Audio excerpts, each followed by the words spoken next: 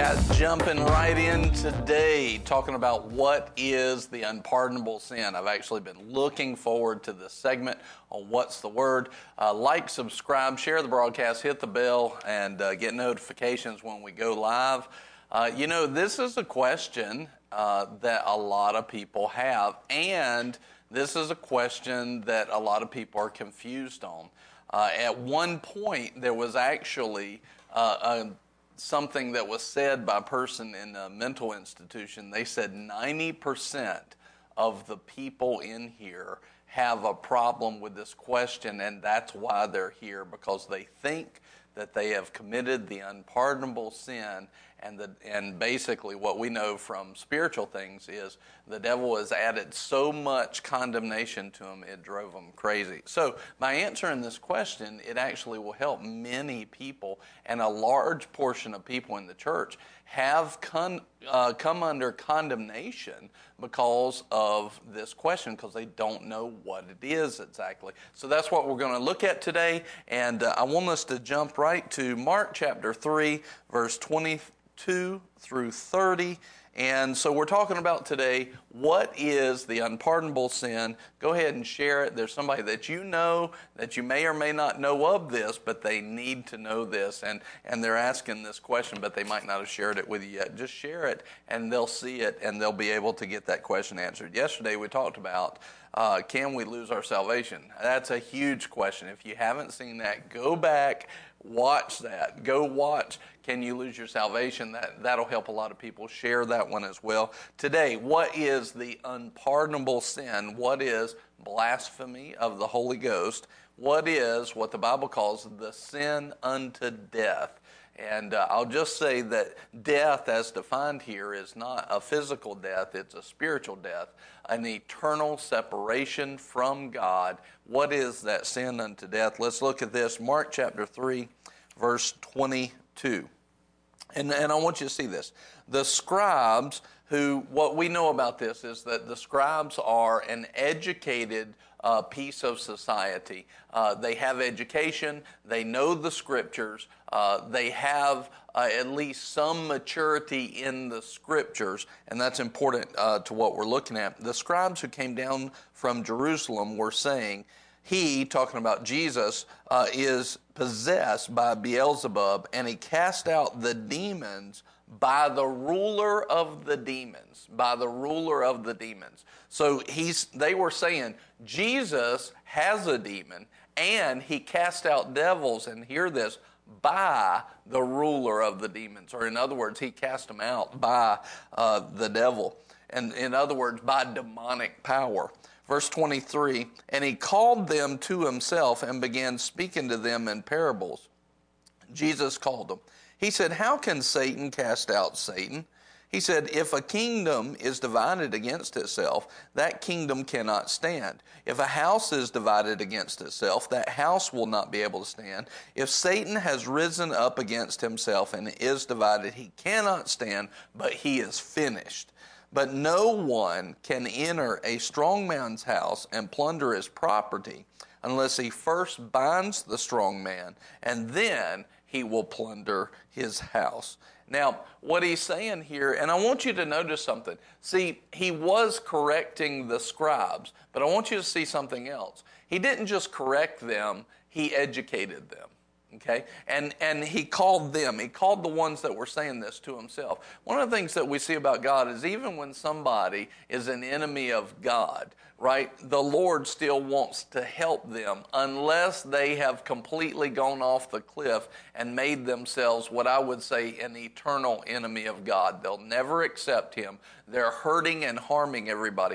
But Romans chapter 5 and verse 10 says that even when we were enemies, before we knew him, when we were enemies, that's when Christ died for us. Here you see scribes that really are enemies of God, but Jesus is giving them a mercy Pharisees. So what I believe here is I believe that these scribes actually, they had a chance to become Christians. And we know that some Pharisees, actually some of the leaders of the religious world at that time, we know that some of them became Christians. We look at Nicodemus, and we look at the Apostle Paul, who was Saul. He was a Pharisee that actually accepted Christ. So we know that all of these that were standing against and even harming and murdering Christians eventually came, especially the Apostle Paul, eventually came to know Jesus. So although they were enemies for a period of time, they weren't eternal enemies. And what you're seeing here is that Jesus is helping to try and educate. Now, why would he try and educate them?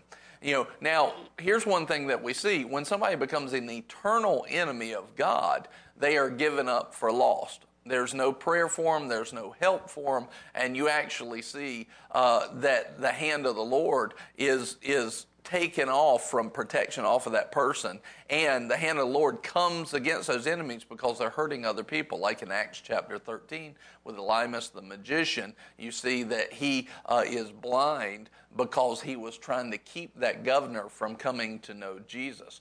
And so you see Ananias and Sapphira, that they moved into dangerous territory. They died just like that. So when somebody moves to a place, I'm not saying that Ananias and Sapphira were complete enemies of God, but they moved into an area where they came against God's holiness, and you don't want to be there. And that's New Testament stuff. That's not just Old Testament. You don't want to play games with what God is up to, and especially what Jesus is about to talk about right here. And what I want you to see about the scribes is, because this is important, Jesus didn't just shun them. He actually drew them and taught them, and he showed them, you are on perilous ground. You are close to an area you don't want to be in. And let me show you this.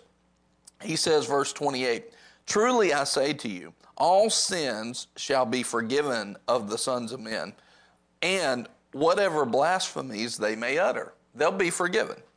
But whoever blasphemes against the Holy Spirit never has forgiveness. Never. These are strong absolutes that Jesus is uttering. He says, but when they blaspheme against the Holy Spirit, they don't have forgiveness, but they're guilty of an eternal sin. And watch this, because they were saying, he has an unclean spirit. In other words, they were saying, and watch this, they were saying that the spirit that Jesus had was unclean. That was what they were saying. And this is a blasphemy against the Holy Spirit. And I wrote it out like this. When you call the Holy Spirit and his works unholy, when you are mature enough to know the difference, that's the blasphemy of the Holy Spirit. When you call the Holy Spirit and his works unholy, when you're mature enough to know the difference. Now, these scribes were mature enough to know the Scripture, and I want you to see something. What we see here when you back up is, they were saying that he's possessed, he has an unclean spirit when he had the Holy Spirit, and he cast out demons by the ruler of the demons. In other words, the power that he is invoking is an unclean power. He has an unclean spirit and he's using an unclean power. Both of those things we know was the Holy Spirit, and both of those things we know that he was moving and casting out by the power, the same power that we would cast out a devil, by the Holy Spirit. So here what he's saying is, hey, scribes, you are on dangerous ground. Now, I'm going to show you some more about this. He's saying for their sake and for maybe the people's sake that might be listening, you're on dangerous ground and you do not want to be in this area again. If you actually had all the maturity that you needed and you said the Holy Spirit was unclean, that would be a blasphemy that can never be forgiven. And he said, and if you say that the work I'm doing is by an unclean spirit when you know that it's the Holy Spirit, that's a blasphemy. That's a sin unto death. It cannot be forgiven. It will never be forgiven. And he was trying to tell him, look, you are in dangerous ground. So don't take this lightly. It's not a joke. It's something that's very, very important. Now, so this blasphemy, now that's going to become important to us as believers, because I don't really know anybody who has known, I don't know anybody in my life that I've ever seen that has known it was the Holy Ghost, that has known it was the Holy Ghost and then called it evil. I don't know anybody that's done that. However, I've seen people get close. Hello, Pastor Patrick from Gabon. I love you. It's so good to see you. And so I don't know anybody personally that's done that, but I can tell you I've watched many people walk on perilous ground, and they need to be very mindful of that. And even when people make fun of the Holy Spirit, you know, there was a video a few years ago, and Buddy says this, so if people condemn the works of the Holy Spirit out of ignorance, it's different. That is different because it's out of ignorance, but it's in the direction. See, the issue is they can set up a precedent in their life where they're actually saying anything that goes on like this is not God, it's not the Holy Spirit, it's demons. And then if they get to the place where they actually find out that it is God, or they receive discernment that this is actually the Holy Spirit, they've already set the precedent for what they said. If pride then at that moment causes them to go ahead and say this is unholy when it's the Holy Spirit, that's the blasphemy of the Holy Ghost. So in other words, it is dangerous ground in that way. So, but if it's out of ignorance, then you got to know what you're talking about. We're going to see something about this as we go further into this. But knowing that, calling what's holy unholy, calling the Holy Spirit unholy, specifically the Spirit, calling that, he says, look, Jesus said, you can talk about me. Don't talk about the Holy Spirit. Don't talk about the Holy Spirit. That is dangerous ground. There's something there that's very, very dangerous. And it's important that we recognize this and we know this. And that's why we're talking about this today. Many people have said things ignorantly, but let's not play around with it. So one of the things I was going to say, thank you, Kevin. He said he once made fun of Pastor Benny Hinn. He said he repented when he was educated. Yeah, I know. You know, there may be some things that look silly to you, and there may be acts that are not of the Holy Ghost, but of men where they've gotten in the soulish realm and done things wrong. I don't know anybody that hasn't done that along the time. But you have to be mindful. There's a lot that we don't know that the Holy Spirit was actually in. There's a lot because God's so big. And so don't just rush to judgment. That's the thing. Don't rush to judgment on things that you don't understand. Find somebody who does understand. Ask that person. You know, one time, I tell this story often, one time we were in a service and I started praying in the Spirit, and somebody was there that literally got up and grabbed their stuff and ran out of the service.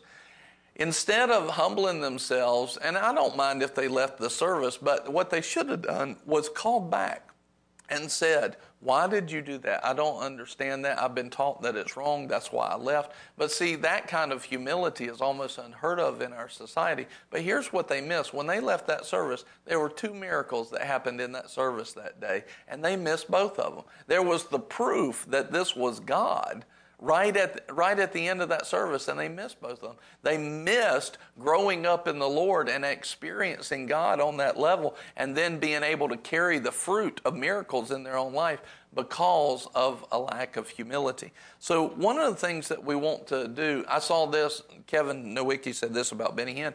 There was a video out, and I mean, it's kind of funny in a sense. I can get why it's humorous, but there was a hard rock song talking about when the bodies hit the floor. And they were almost making fun, well, not almost, they were making fun of Holy Spirit preachers when they would pray over people and people would fall out, and they put a lot of clips to that music. And see, that kind of stuff, you're on dangerous ground. It's like, I mean, when I saw it, I laughed, but I was also like in my spirit nervous about, like, I don't want to play in this area. This is not an area I want to play in. This is, you know, yeah, and I mean, I understand why it's funny. Like I even, my flesh even smiled over it. But my spirit was like, nah, this is not really an area I want to be in. And that's where we need to be wise about it. But let's look at who can actually blaspheme the Holy Ghost, who can't, what is it exactly, how does it happen, and how can we avoid it? What is this unpardonable sin and blasphemy of the Holy Ghost? So I'll give you again, calling the Holy Spirit and His works unholy when you are mature enough to know the difference. All right, now, can we commit an unforgivable sin? I know we looked at this yesterday, but let's look at it again. 1 John chapter 5, verse 16 through 18. If anyone sees his brother committing a sin not leading to death, he shall ask, and God will give life to those who commit sin not leading to death. Watch this. So there's sin not leading to death. Then there is sin leading to death. I do not say that he should make request of this. In other words, he shouldn't pray for the person who has sinned unto death. So now we have the Holy Ghost actually saying here through John, there is a sin that will lead to eternal death. There is a sin that will lead to eternal death. He says, all unrighteousness is sin, and there is a sin not leading to death. And we know that no one who is born of God sins, but he who was born of God keeps him, and the evil one does not touch him. In other words, while that person is in sins not leading to death, God doesn't hold him accountable for those sins. He's removing those transgressions, but he actually stays in fellowship as he repents in 1 John 1:9. Now, one of the things, he's kept from the evil one, right? But if that person makes a sin unto death, it's a different situation. It's a different scenario. Yesterday, if you didn't see it, you can go back and look at that. We looked at actually, what can I lose my salvation? We looked at how Jesus prayed that we would be kept, and yet we know that not everybody's kept because they don't walk in it. This is a similar situation. They have the keeping and the protection of the Lord, but not everybody walks in that because of their lack of knowledge or lack of faith. But what I want to focus on is there's a sin to death and there's a sin not unto death. The Bible lays both of those out. That's what we're talking about today. An unpardonable sin or the blasphemy of the Holy Ghost. Let's go on. Those notes are for y'all. So, Matthew 24, verse 10 and 13. Look at this. This is Jesus saying, at that time, many will fall away.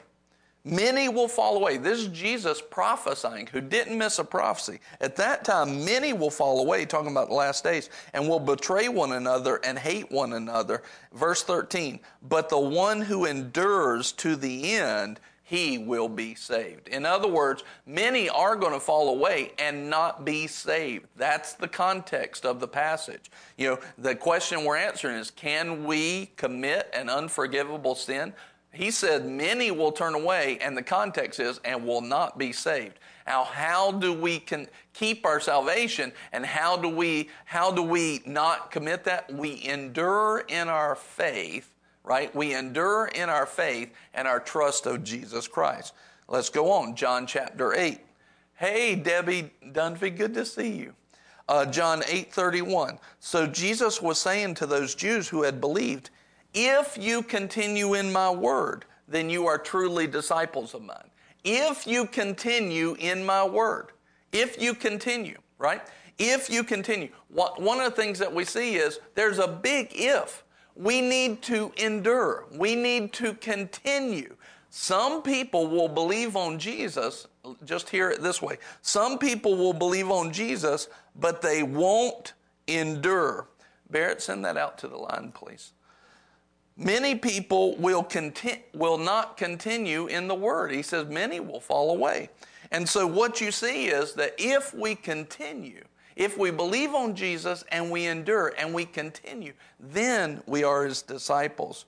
Mark chapter 10 and verse 9. A lot of people utilize this as a thing that we cannot lose our salvation. It says they are talking about marriage. What therefore God has joined together, let no man separate. Now the context of that is marriage. In other words, God's saying that I joined marriage together. But what he's doing is he's given us a command, don't let things come in the way of this marriage. I've joined it together, and if I've joined it together, you don't let other things in your flesh come in the way and separate it.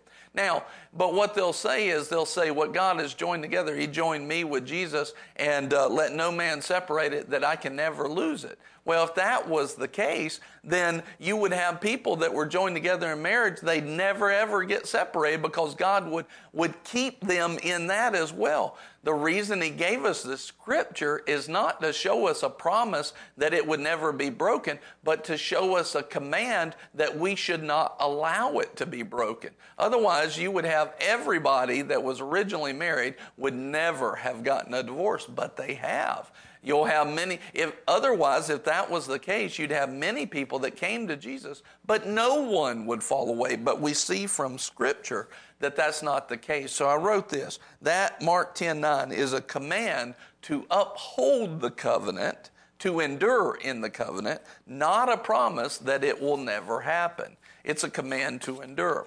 Look at 1 Timothy 4:1. Again, we're answering the question, can we actually have a sin? Can we have a sin that will be unpardonable?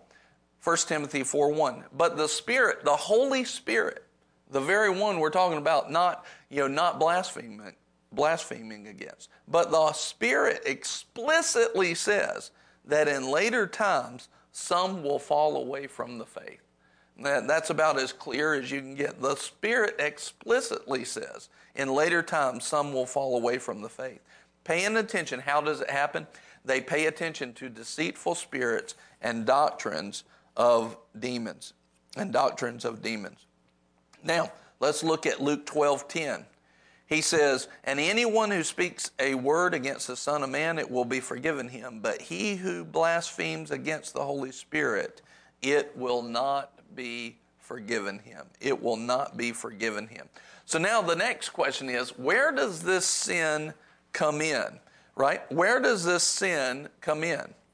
Well, what happens is when we believe on God, we are relieved. When we believe, we are relieved from judgment. We see that in John 3:16 through 18. Whoever believes on him will not perish. But verse 17, we might be saved by him. Verse 18, he who believes in him is not judged. In other words, when we believe on Jesus, it takes away the judgment. We have received the forgiveness of all of our sin, and we receive that salvation, and we receive a forgiveness and a complete removal of the sin that's in our lives.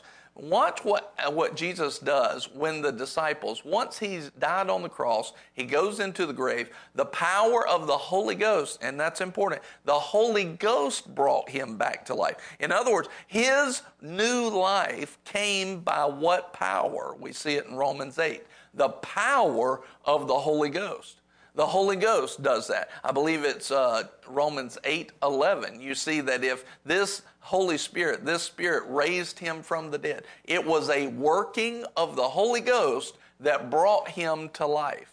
Okay? So now, if we were going to do something that would reverse that working, we would call that work unholy in a sense. So keep that in mind. But when he had been raised again from the dead, he meets his disciples and he breathes on them. And when he does, they receive a newness of life in their full spirit man. And here's what he says to them: receive the Holy Spirit. In other words, now he doesn't baptize them in the Holy Ghost. That comes later in Acts chapter 2. But they receive something, and we're going to see it in these two verses right here. 2 Corinthians 1:21 and 22. He says, now he who establishes us with you in Christ and anointed us is God, verse 22, who also sealed us and gave us the Spirit in our hearts as a pledge. So it's not a baptism of the Holy Ghost. It's in our hearts, in our inner man. He gave us in our inner man that Spirit which brought us to new life. So the power that brought up Jesus from the dead also brings us from death unto life. We are raised with Him, and it's all the work of the Spirit. Put this in the comments. Our salvation is a work and a seal of the Holy Spirit. Our salvation is a work and a seal of the Holy Spirit. Amen. And then Ephesians 1:13 and 14, in Him you also, after listening to the message of truth, the gospel of your salvation, having also believed, you were sealed in Him with the Holy Spirit of promise, who is given as a pledge of our inheritance with a view to the redemption of God's own possession, to the praise of His glory. So what do we see? When we get born again, it's a work of the Spirit, and then literally God seals us and stamps us with a holy pledge. In other words, it's like when they used to seal up envelopes and letters, and they would melt the wax on there, and then all of a sudden, which is in a form of oil, by the way, which the Holy Spirit is representative of, and it would be a form of oil, and God would put His own nature and stamp it and say, this is me, or this person is now holy. This person that's born again is holy. They are stamped and sealed with me. Well, that's very important. A work of the Spirit, a sealing of the Holy Spirit. Where does sin come in? Blasphemy of the Holy Spirit, or the unpardonable sin, is the breaking of that seal by willingly rejecting Jesus. Okay? When we willingly reject Jesus, this is a form of the blasphemy of the Holy Ghost. And it is when we break that seal. But here's the issue. Just not everybody can commit that sin. And so the next question that we're going to look at is, do I qualify to commit this sin? Do I qualify? Because not everybody qualifies. Matter of fact, the majority, I would say, in my opinion, the majority of the people in the church don't qualify. You know, the scribes that Jesus was talking to, it appears that they didn't qualify, although they were close. See, they knew more than most people about Scripture, so they had some maturity there, and they were close to that place. But here, God actually lays out 5 prerequisites, and we're going to put these in the comments and put them in the description.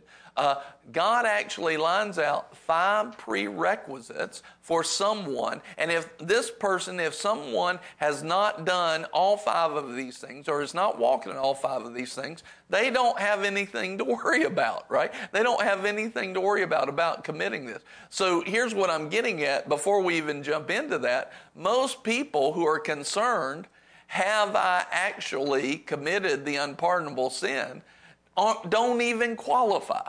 They don't even qualify. So the devil has them fearing something that they don't even qualify for. Now, all of us actually should qualify for that. And when we come to this knowledge and revelation, it's not something that we should reverse. But we don't have to fear it. All we have to do is turn our heart towards the Lord. He'll help us and empower us to never blaspheme the Holy Ghost. We walk by the Spirit. We never will blaspheme the Holy Spirit. But if we turn to the place of flesh, that's how you can get there, and you keep going down that road. We'll talk about that at the end.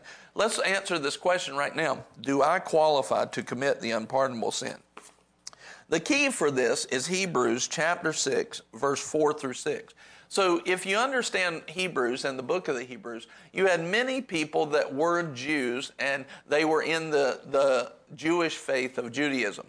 And then they got born again and became Christians. Well, many of them started returning to some of their old habits in Judaism and started returning to that and saying that we still have to uphold these pieces of the law. Well, we know from the full counsel of the Word that if you can't uphold 100% of the law, you're guilty of all. And so they were saying, in order to be saved, I have to uphold pieces of it. Now, that's a very generalization of what was going on. But you had some people turning from Christian practices back to law practices, back to some Jewish practices. And Paul was given, Hebrews, some people think it's Paul. But what you see is that the writer of Hebrews is saying that, hey, you don't need to do this. You don't need to turn back to this. And he said, actually, if you turn back to this and you are denying what Jesus did for you, that's dangerous ground. So he starts describing what that dangerous ground is. And here in these verses, he gives us the prerequisites of somebody who could deny Jesus and actually commit an unpardonable sin. It's right here. Hebrews chapter 6, verse 4 through 6. For in the case of those who have once been enlightened, that's one, and we'll get to the details of this, and have tasted of the heavenly gift, 2, and 3, have been made partakers of the Holy Spirit, and 4, have tasted the good word of God, and 5, they've tasted of the powers of the age to come, and then they fall away, it's impossible to renew them again. So right here in this verse, we see people can fall away, and if they fall away after doing these 5 prerequisites, it's impossible to renew them again. It's impossible to renew them again to repentance, since they again crucify to themselves the Son of God and put him to open shame. So those 5 prerequisites, in other words, what they do is they literally shame Jesus again. And what we'll find out by another passage is they actually blaspheme the Holy Ghost, and they actually commit the sin that's unpardonable, the unforgivable sin, the sin which is to death. And so let's look at those 5 prerequisites right now. The first one is that, in other words, in order for somebody to blaspheme the Holy Spirit, in order to fall away, they have to have done all 5 of these things. And the first thing is they have to be enlightened to the need of a Savior. In other words, you can see that they had the gospel preached to them, and they had a moment where they realized, I need a Savior. I need a Savior. Now, let me just give this to you.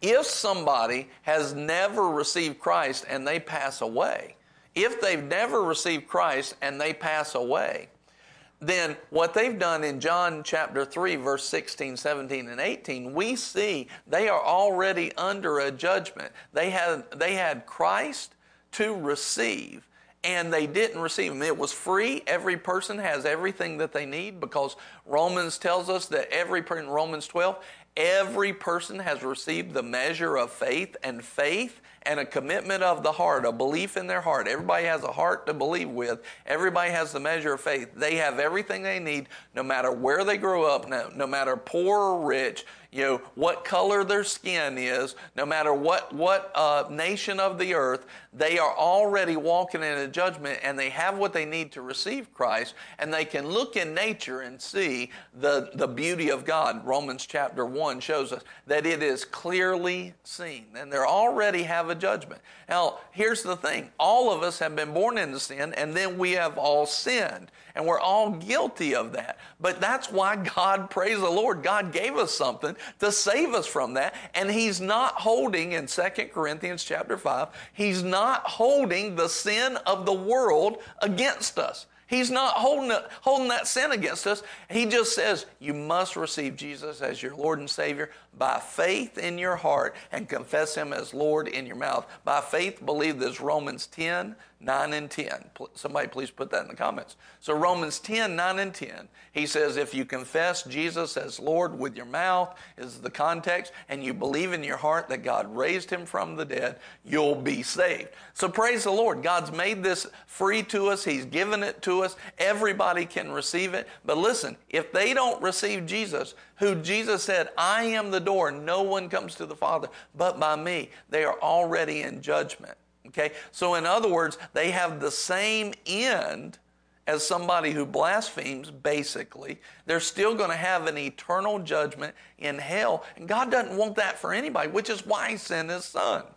But if somebody, what we're talking about is believers that actually blaspheme the Holy Ghost after a certain set of prerequisites. I'm not talking about unbelievers. They're already in judgment. I'm talking about believers who are now free from the judgment.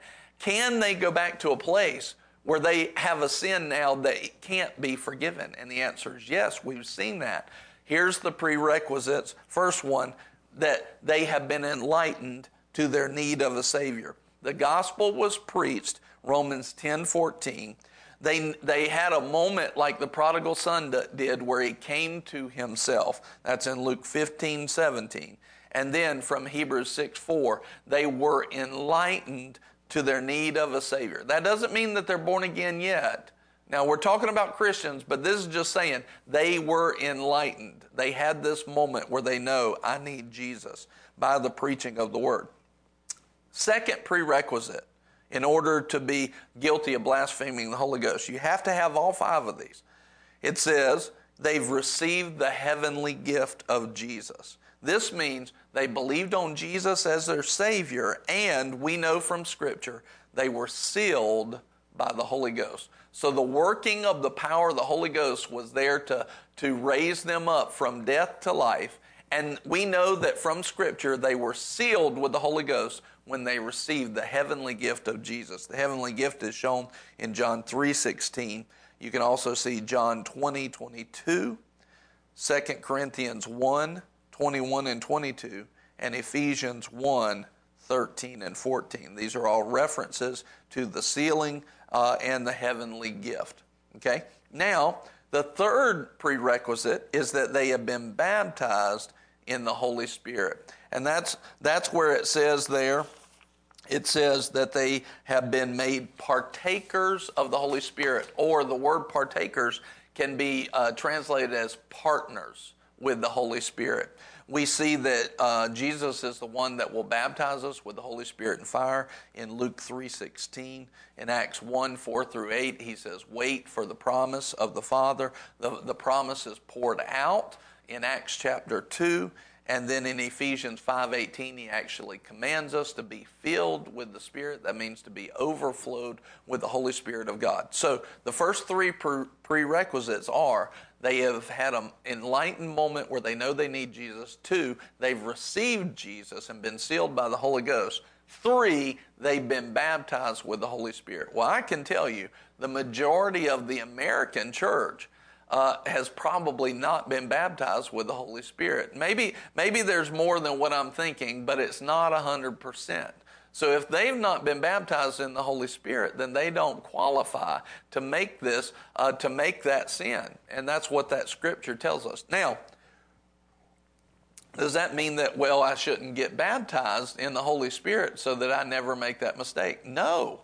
Because then you would actually be sinning to do that. The Lord told us to be baptized. It's not because we have to fear the blasphemy. We don't have to fear the blasphemy of the Holy Spirit. What we have to fear is God Almighty, right? The fear of the Lord is the beginning of wisdom, or an extreme reverence of God. See, what gets people to the blasphemy is they drop their reverence for God after they've done these things. So let's look at the next couple of actually being baptized in the Holy Spirit. Man, that's why the devil fights it so much, because it's such a weapon against a kingdom of darkness. And that's why God commands us to have it, is because it's such a weapon against the kingdom of darkness. And it empowers us to live where we can live where the Lord wants us to, like Jesus. All right? The fourth prerequisite is, it says it like this in the Scripture. It says, tasted the good word of God. This is, the fourth prerequisite is that this believer has been enlightened to the need of a Savior. He's been born again. He's been baptized in the Holy Ghost. And he's now mature in the Word.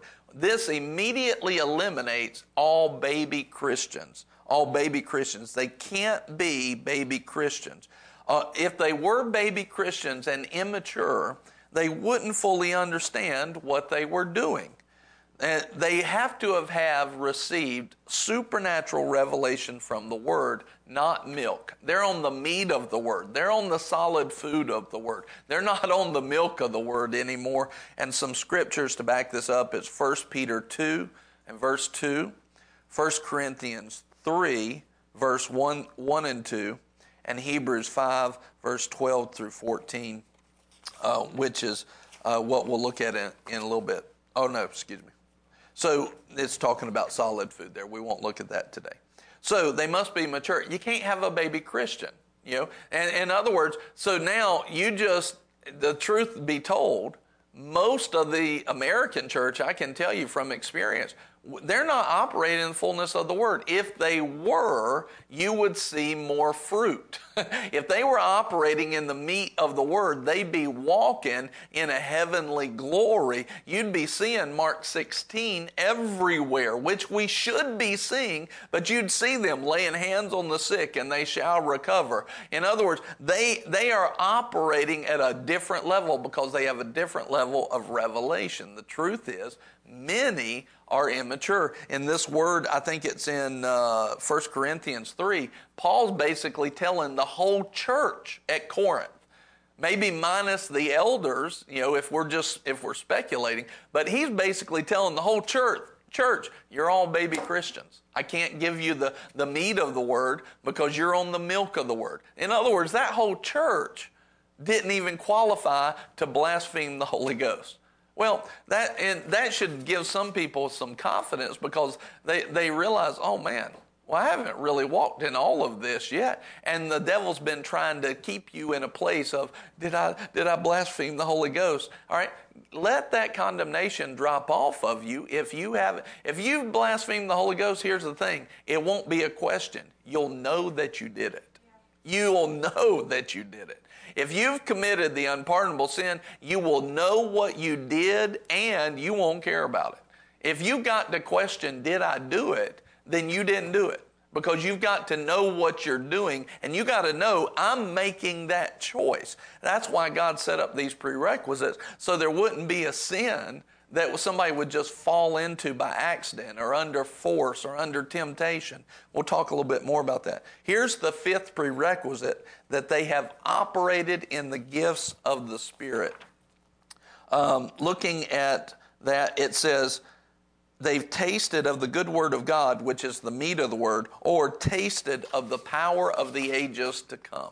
The power of the ages to come. They're operating in Holy Spirit power. They're healing the sick. They're raising the dead. They're casting out devils. They're utilizing a word of prophecy. In other words, they're operating in the gifts of the Spirit found in 1 Corinthians 12, verse 8 through 10. They're operating in these gifts. They're utilizing them. They've tasted of the powers to come.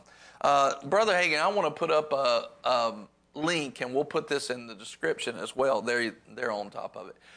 This is The Triumphant Church by Kenneth Hagin. This is a great book. He has a section that talks about this. You'll see these things laid out in there. Again, in that book, here's something that he says. If you haven't read that book, it is a tremendous book at the end of a ministry. It's at the last 10 to 13 years of a ministry that went for 50 or 60, 70 years and was very, very successful. And this book is almost like a compilation of all the wisdom that God had poured out. It's a tremendous book. I highly recommend it. We just finished it in Impact University here, and it was awesome.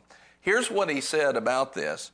You can readily see that very few believers could qualify to be guilty of committing this sin or this unpardonable sin. You can see that most believers won't qualify because they've not met those 5 prerequisites. Now, the truth is, every believer should qualify, but they just don't because we haven't gone after the Lord to the fullness. We should be tasting of all 5 of these prerequisites, but in that case, we don't have to worry about blaspheming as long as we esteem the Lord and as long as we go after Him. We're not going to make that choice as long as we esteem the Lord. It's people that say, I don't want to esteem Him anymore. They're the people, and I know what I'm doing. That's the people that are in danger. Let's look here as we start to wrap up. is, can I just commit the unpardonable sin and blaspheme the Holy Ghost, commit a sin unto eternal death by accident or under pressure or under temptation? 1 Timothy 1:13 says, even though I was formerly a blasphemer and a persecutor and a violent aggressor, yet I was shown mercy because I acted ignorantly in unbelief. See, if God showed him mercy because of that ignorance, then he has to show mercy to other people as well because of ignorance. Now, we shouldn't stay ignorant. That's why you're listening today. That's why I'm teaching it today. We're not called to stay ignorant.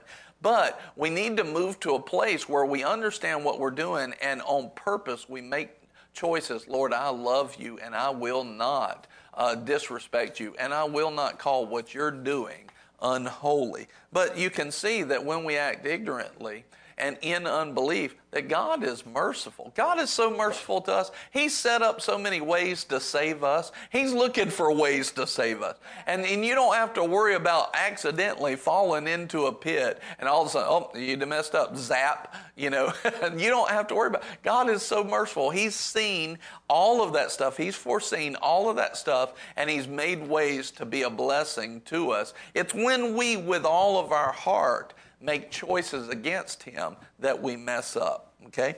Look at this. Hebrews 10:26 through 29. And he says, for if, and hear this word, if we go on sinning. Now this is going to give us a clue to how to stop the blasphemy of the Holy Ghost from happening in our life.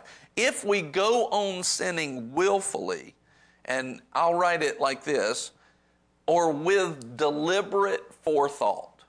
In other words, we know what we're doing, we're thinking about it, and we're still deciding to do it.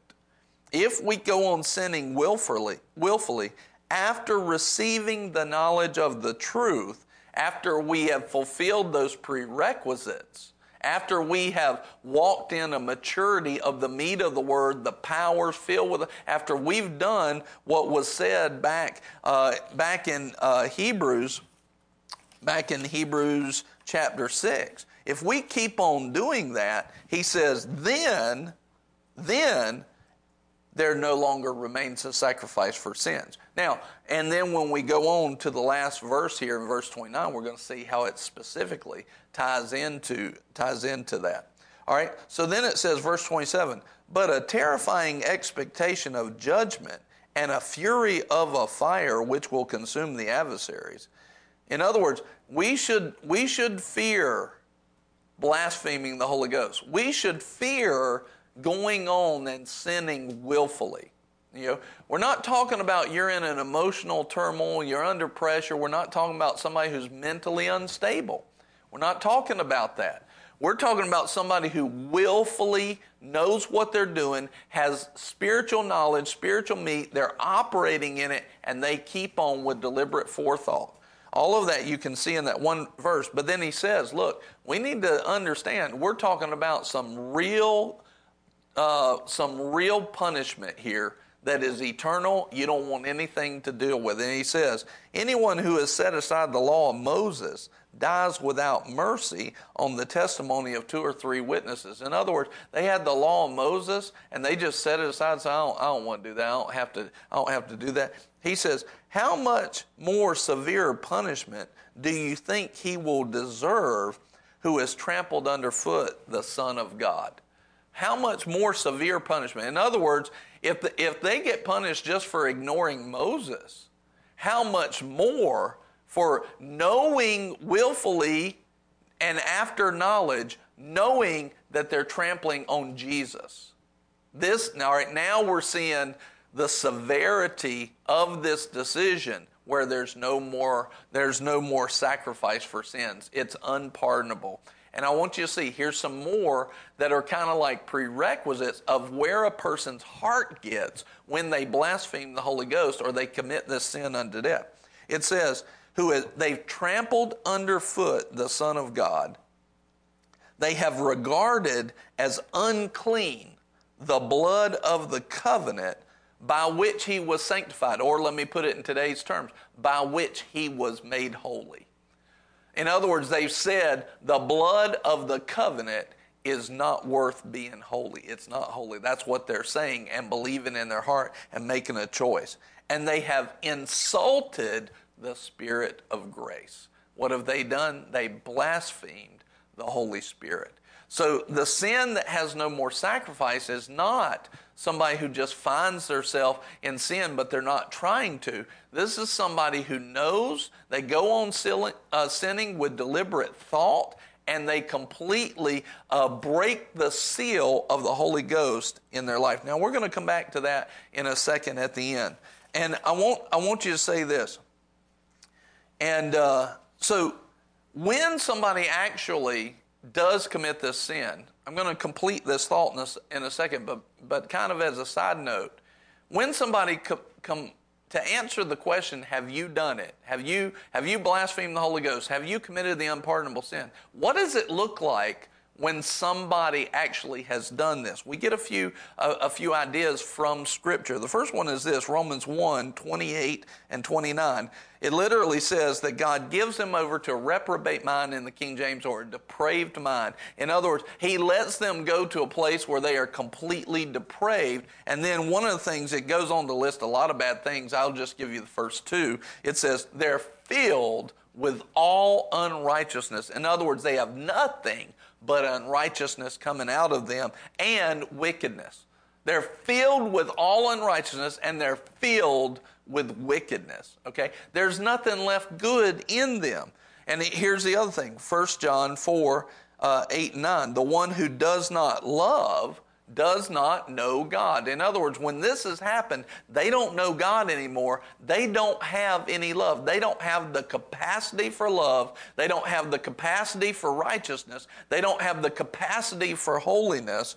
He says, by this the love of God was manifested in us, that we had His Son. In other words, there's no capacity, there's no care, there's no righteousness. There's nothing left like that. So when you have somebody that actually says, I think I committed the unpardonable sin, the fact that they care about that shows that they haven't. The fact that they are even concerned about it, they even care what God thinks about it, shows that they haven't committed that sin. See, that is showing us from Scripture they haven't done that. Now, watch this, and this is important. What does it look like? John 6:37, all that the Father gives me will come to me. And He says, and the one who comes to me, I will certainly not cast out. So see, if somebody actually committed the unpardonable sin and then had a desire, oh no, I want to get it back, and they came to Jesus and said, please take me back. I've committed the unpardonable sin. I ask you to forgive me. And I blasphemed the Holy Ghost. Please forgive me. This verse tells us that if they come to Him, He will not cast them out. So in other words, what that's telling us is this. He's never going to have anybody that blasphemes the Holy Ghost that's going to come back to Him. Because if He did, He'd have to receive them in this way. They're going to be so far gone, they don't want to come back. They don't want anything to do with God. They don't have anything. Now, I'm not talking about people that never knew God. I've watched people that never have known Jesus and say, I don't want anything to do with God. They've never received and tasted of the heavenly gift. They don't qualify. I'm not talking about them. I've watched many people say that over the years, and all of a sudden, a few years down the road, they get radically born again. God receives them. That's not the blasphemy that can't be forgiven. The blasphemy that can't be forgiven is somebody who's tasted of it and willfully goes on in that sin and willfully says, I don't want them anymore. I'm done. I'm going back away. I'm breaking the seal, and basically I'm rejecting and denying Christ. That's the person that has blasphemed in that way. Now, 5 questions to determine if someone has committed the unpardonable sin. First question, have you experienced those 5 prerequisites that we talked about? Have you experienced those 5 prerequisites? 1, you've been enlightened to your need of a Savior, and you recognize, I need Jesus. 2, you received Jesus. and we're sealed by the Holy Ghost. 3, have you been baptized in the Holy Ghost, complete baptism? 4, are you mature in the Word? And a lot of people think they're mature in the Word, but the truth is they're just babies. Remember, Paul said the whole church at Corinth was babies. You know, a lot of people, they don't realize that they're not walking in it. If they did walk in it, their life would look different. And 5, they operate in the gifts of the Spirit. If they haven't completed those 5 prerequisites, they don't qualify. All right. First question, have you experienced the 5 prerequisites to commit and blaspheme the Holy Ghost and commit the unpardonable sin? Second one, according to this verse that we just read, where it talks about this in Hebrews 10:29, have you willfully and completely denied Jesus Christ as your Lord and Savior? You knew what you were doing, you wanted to, and you did it. See, they've got to do all of these things. Have you willfully denied and rejected Him after you had completed those 5 prerequisites, right? And here's the other thing. 3, have you trampled underfoot the Son of God? Believe that He, for example, believe that He wasn't born of a virgin, that He's not holy. You said He's just a man, right? He's just a man, because this is what that verse is actually saying when you dig into it. 4, have you despised the blood of the Lamb? Have you despised it? Have you considered His blood unclean or unholy? Or have you willingly, knowing what you're doing, not under pressure, not under temptation, but willingly said, I don't want it anymore, you discarded it? Or 5, have you insulted or blasphemed the Spirit of grace, thereby breaking the seal of your salvation? Have you done any of those things? And if you haven't done the first one, those 5 prerequisites, then you don't even qualify for the rest of the questions. But if you did qualify for the first one, have you done this? Have you made a willing decision and you know what you're doing, but you wanted to do it? If you haven't done that, every person that's ever asked me that question, they care. They want to go after God. They don't want to go to hell. They care about it. And none of them have ever done this. Nobody that's ever asked me that question has ever done any of this. So the devil's utilizing this as a fear tactic to bind up the people of God and get them to the place where some of them have even gone crazy because they didn't have knowledge of these things that were in the Word. There was confusion on it. All right? I said this, if you haven't done these things, then that verse doesn't apply to you. You've not committed that sin. Brother Hagin said this also in that book, The Triumphant Church. He said, you need to realize that there's a vast difference. Please hear this, okay? Hear what I'm about to say. Put your pen down. These guys, we may have somebody here, they'll put it in a comment or 2 comments, but hear what I'm about to say. You need to realize that there is a vast difference between believers who desire to walk with God, but occasionally stumble and fall, and yet they don't intend to, and those believers who just willfully and deliberately persist in wrongdoing and intentionally turn away from God and deny Him. Big difference between those 2 different groups of people. Huge difference. I don't know anybody who hasn't stumbled and fallen into sin at some point. But I don't know anybody that hasn't done that, right? I don't know anybody that hasn't done that. But I've never seen anybody say, I don't want Jesus anymore. And they knew what they were doing and they qualified to make that decision. I've never seen that. All right, now, how to avoid the unpardonable sin. Look, it's easy. I want to give you something. This may sound like it's contradictory. It's easy to start down the path of the unpardonable sin, but it's also easy to change direction and get off that path. It's easy both ways. All right, let's look at this. It's easy to get in that path. Let's look at this with some severity and understand how easy it is. Song of Solomon, chapter 2 and verse 15 says this, take us the foxes, the little foxes that spoil the vines. The little foxes spoil the vines. A lot of people don't realize that it's not, falling into adultery alone that gets you to the place where you would blaspheme the Holy Ghost. No, it doesn't start there. It starts with a thought that's not checked. It starts with little foxes. It starts with small things. The path starts easy towards blasphemy of the Holy Ghost. That's why we all need to be very sober about it and not play games with it. The path is easy. One small fox, one small sin, and then all of a sudden, imagine this is going towards God, and imagine one small sin. Now, the person going after God, would they ever deny God? Would they ever go 180 degrees? Would they ever do that from this position? No, they would never do that. How would they do that? Well, one small sin, and all of a sudden you're a few degrees off of where you should be. Well, now you do, one more, and then one more, and then one more, and then one more, and then one more, and then all of a sudden you are not so far from 180 degrees from where you were. One little sin, little fox, leads to the next, to the next, to the next, to the next. And I want you to see something. The difference here from where you were going after God to committing that first small sin was only a small percentage of degree. When you get over here and you've not corrected that course anywhere, on the whole path, you've not corrected that course, when you get here, that degree is also small. And although it's 180 degrees from where you have been going, from where you are at the present because you've not corrected course, it's still a small decision. And so it doesn't look as big to you. Whereas here, it's such a contrast from where you began, you would never make that decision.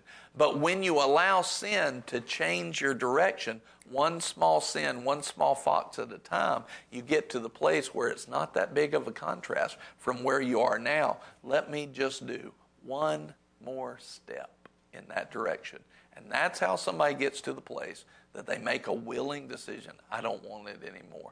They allow that sin to take them to a place where they actually move over into a reprobate mind and a depraved mind and willingly deny Christ and break that seal. One time I was watching a man of God that fell, and I was mad about it, and I was upset because I knew his fall would hurt people. And I was getting upset, and I was kind of judging him in my heart. The Lord spoke to me very clearly. It changed my life that day.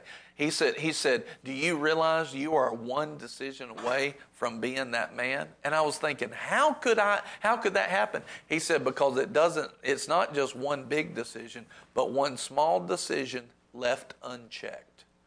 One small decision left unchecked. So how do we avoid the unpardonable sin? It's easy to get started on the path, but hear this, it's easy to get off that path heading towards blasphemy of the Holy Ghost. The first thing is receive Jesus as your Savior. You got to be empowered. You got to have rights. You got to be in the family of God. Avoid all of the judgment by receiving Jesus as your Savior. Second thing is be filled with the Holy Ghost. Be filled with the Holy Ghost. The Holy Spirit will empower you to put sin down and get back on the path of God. You must be filled. That's why the devil fights it in people so much. The third thing is stay humble and hungry, right? See, a lot of people, they think that they're actually holy, and I would say about 60% of their life is holy. The other 40% is very questionable. That's my judgment on being a pastor for 12 years. Most people don't, watch this, most people don't know the sin that they're doing because they haven't humbled themselves to the Lord and said, Lord, show me what I'm doing. The truth is, they don't want the Lord to shine His light on them. And so if you want, the thing about sin is it's deceptive. And the only way to stay out of that deception is to humble yourself and be hungry for more in the Lord. Hunger will drive you to humility. Humility will drive you to hunger. And both of those things will drive you to stay on the path of God and not go the opposite way. Stay hungry and humble. The next thing is this, the fourth thing, how to stay away from blasphemy. All of this is really easy. It's really simple. God will empower you to do it by His Holy Spirit through Jesus Christ. Here's the fourth thing, repent quickly. Repent quickly. Let me give this to you. In 1 John chapter 1 and verse 9. One of my favorites, one of my absolute favorite scriptures.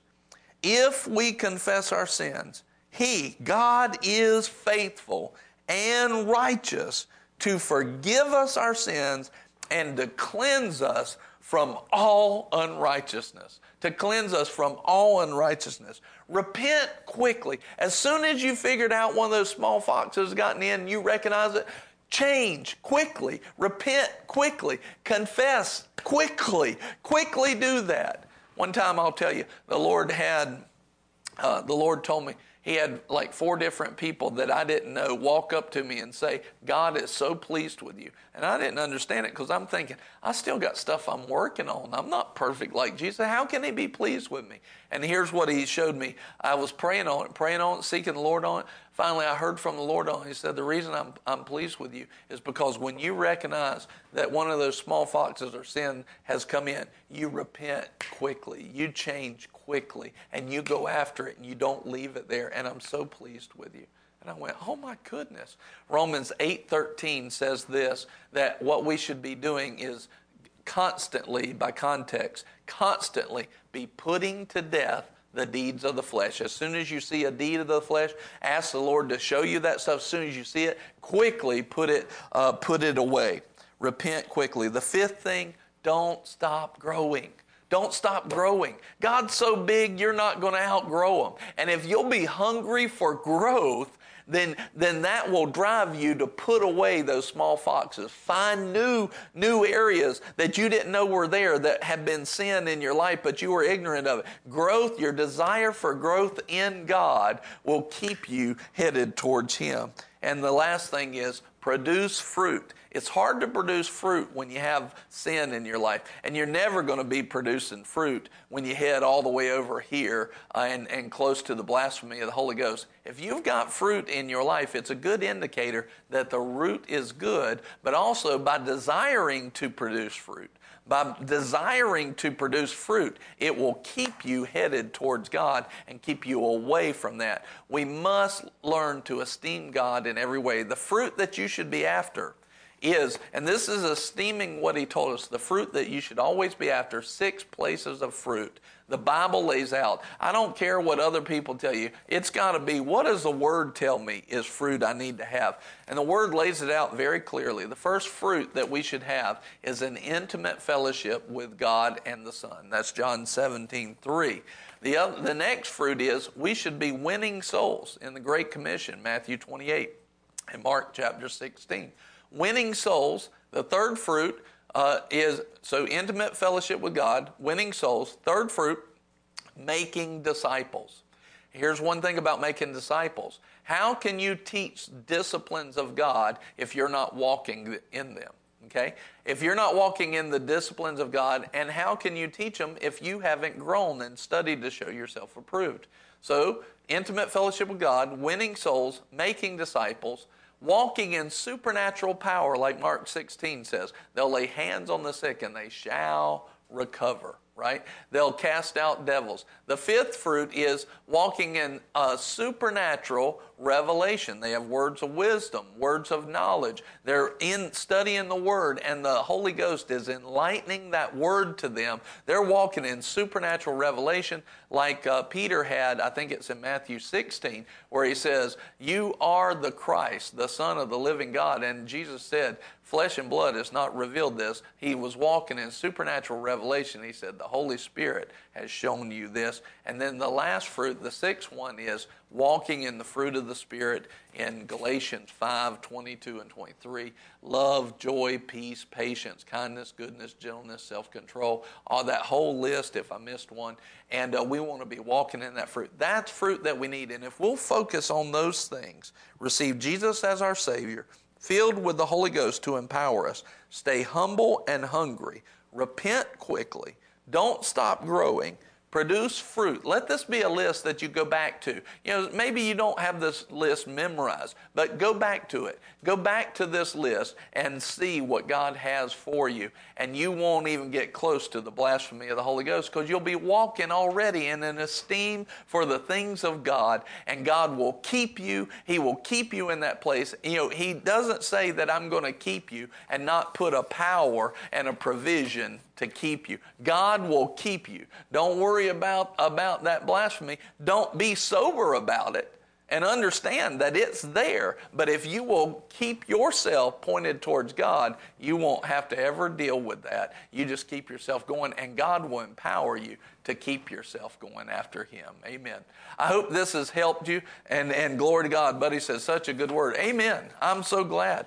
And we hope that this has answered a lot of questions for you, relieved you of the condemnation, and it's one that you can share. Share it. There's people that want to know the answer to this question. Need this teaching to get completely free. We love you so very much. Like, share, subscribe, and I'm going to turn it over to Barrett as she wraps up. And listen, if you've received something from this message, God is going to put something on your heart that you also sow with that. That is a very common thing. So don't be surprised if you're sitting there saying, I need to give, I need to sow. I'm going to let her lead you into that. I love you. See you next week. Next week we're starting on a completely new series, Stinking Thinking. In other words, things that we think are common and we're walking in, but they've been hurting us. They've been stinking in our life. God wants us free and walking in the fullness of His blessing. We'll start in on that next week. Here's Barrett. I love you. See you then. Thanks for being on with us today. As we're wrapping up, you know, the Word tells us that there's an unspeakable gift that God has made available to us. And as believers, our unspeakable gift is the ability to have seed, time, and harvest to always increase. Here's why that's important. Right now, this is one of those questions that has kept people in bondage and in fear. And what you just heard was a life-giving word that was produced to create freedom in your life. What I want you to do and what the Lord wants you to do, seek your heart. See if He's speaking to you right now, and partner with this word. Not necessarily specifically with pastor. Partner with the Word of God. Partner with freedom. Invest your seed in the Word that is there to produce life inside of you.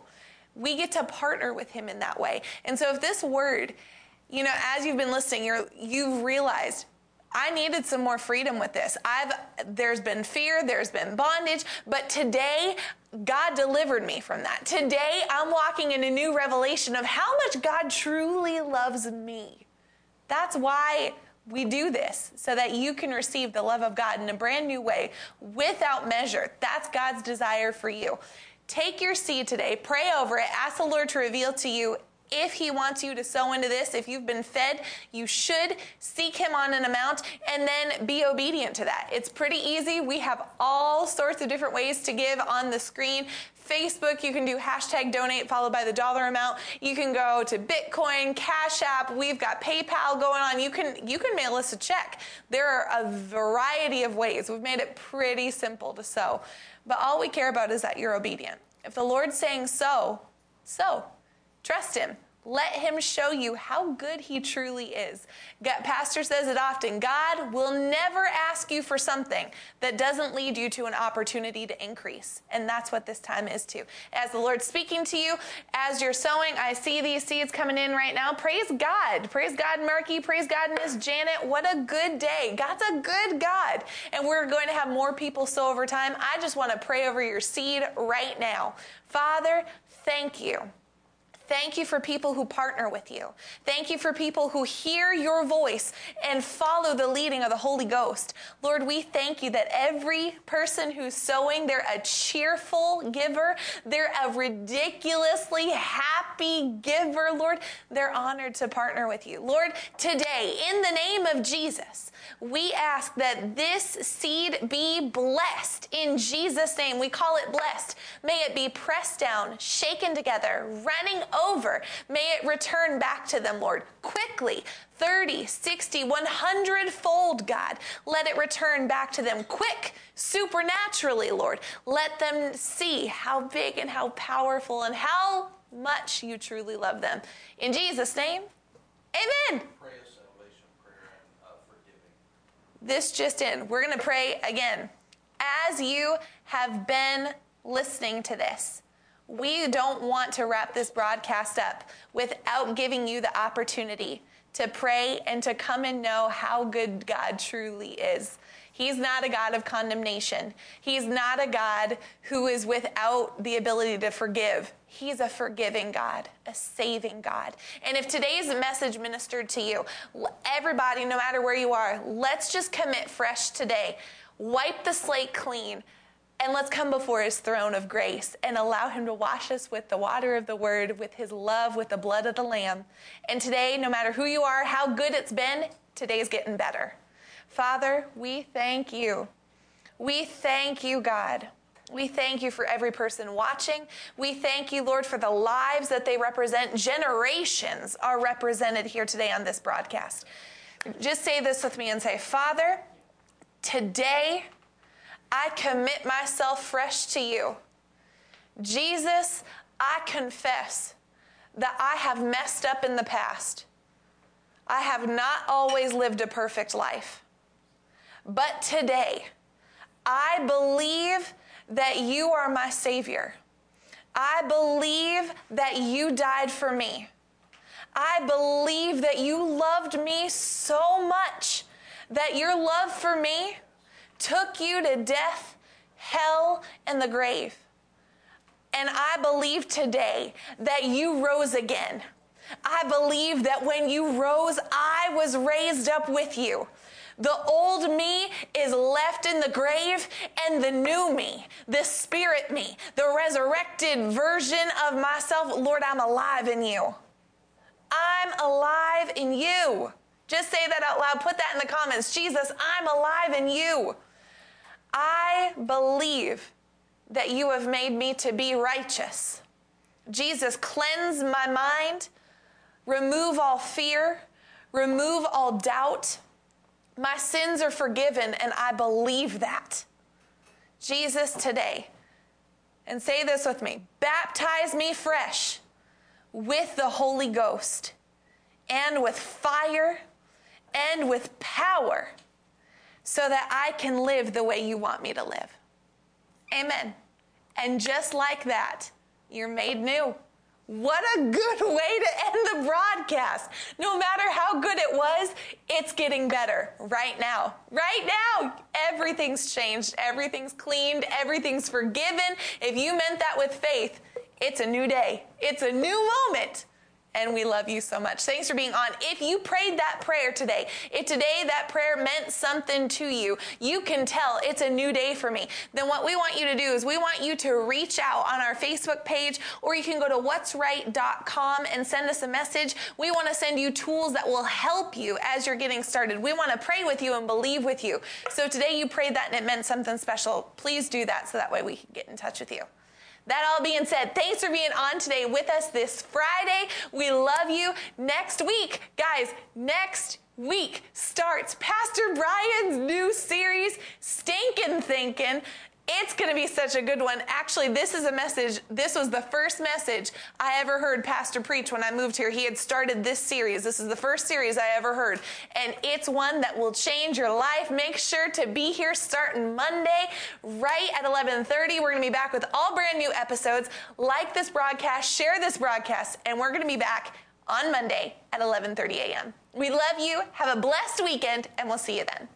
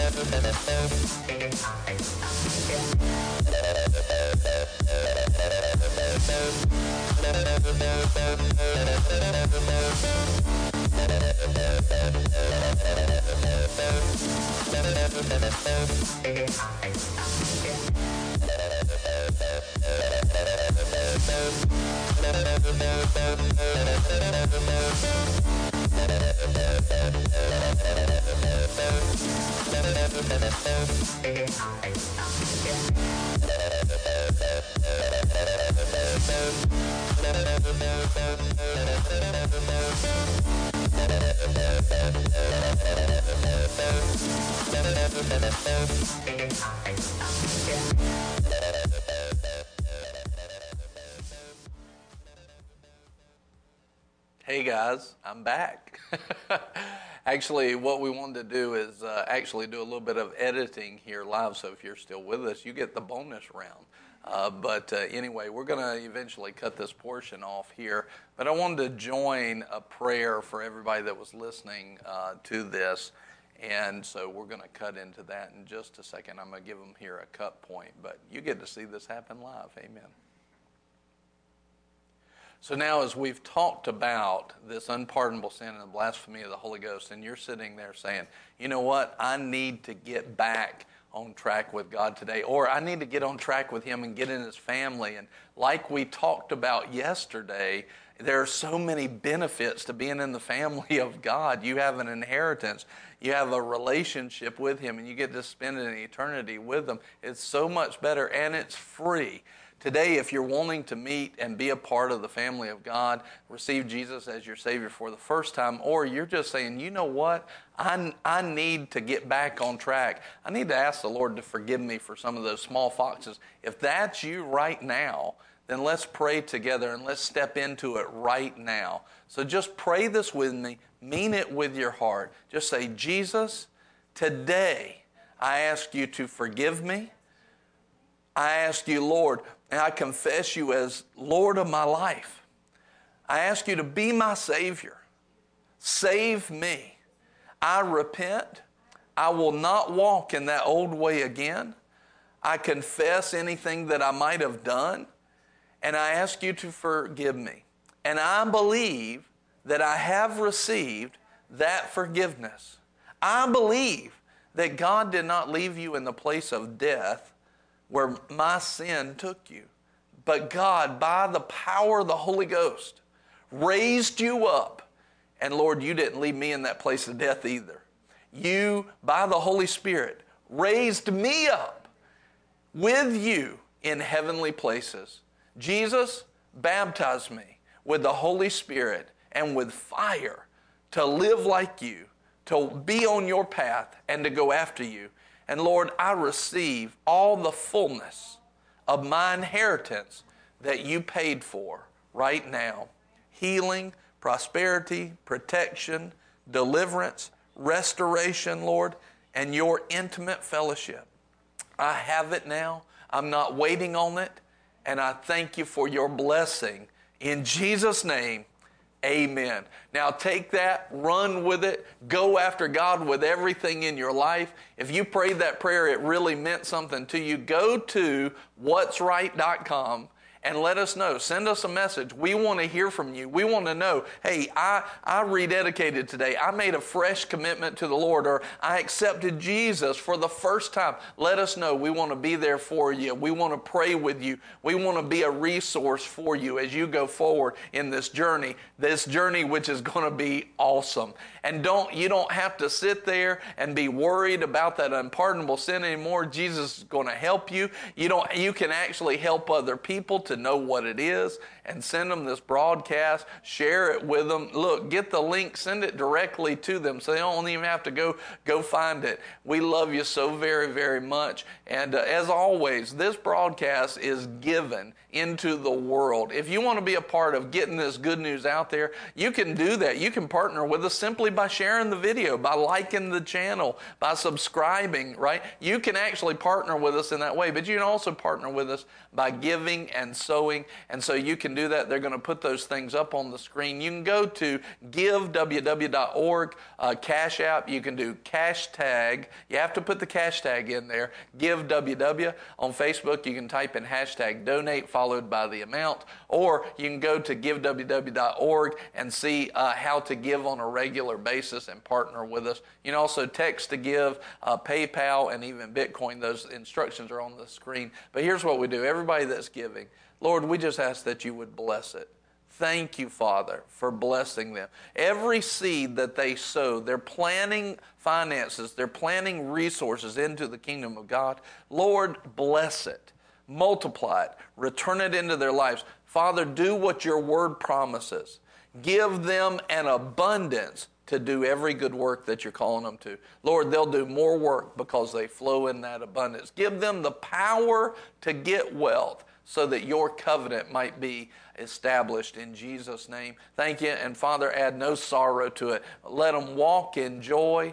Let them walk in peace. Let them walk in your mercy, and let them be blessed in every way. In Jesus' name, amen. Glory to God. I hope this whole broadcast has been such a blessing to you. We love you so very much. I'll see you next week. We're going into a great series called Stinkin' Thinking. And here's Barrett to wrap it up. We love you. Have a great day. Welcome to the family of God, or welcome back to that full walk, heading fully after God as you prayed that prayer with us today. We love you so very much. God wants you to have an overflowing life. That's what you have today. Amen. Love you.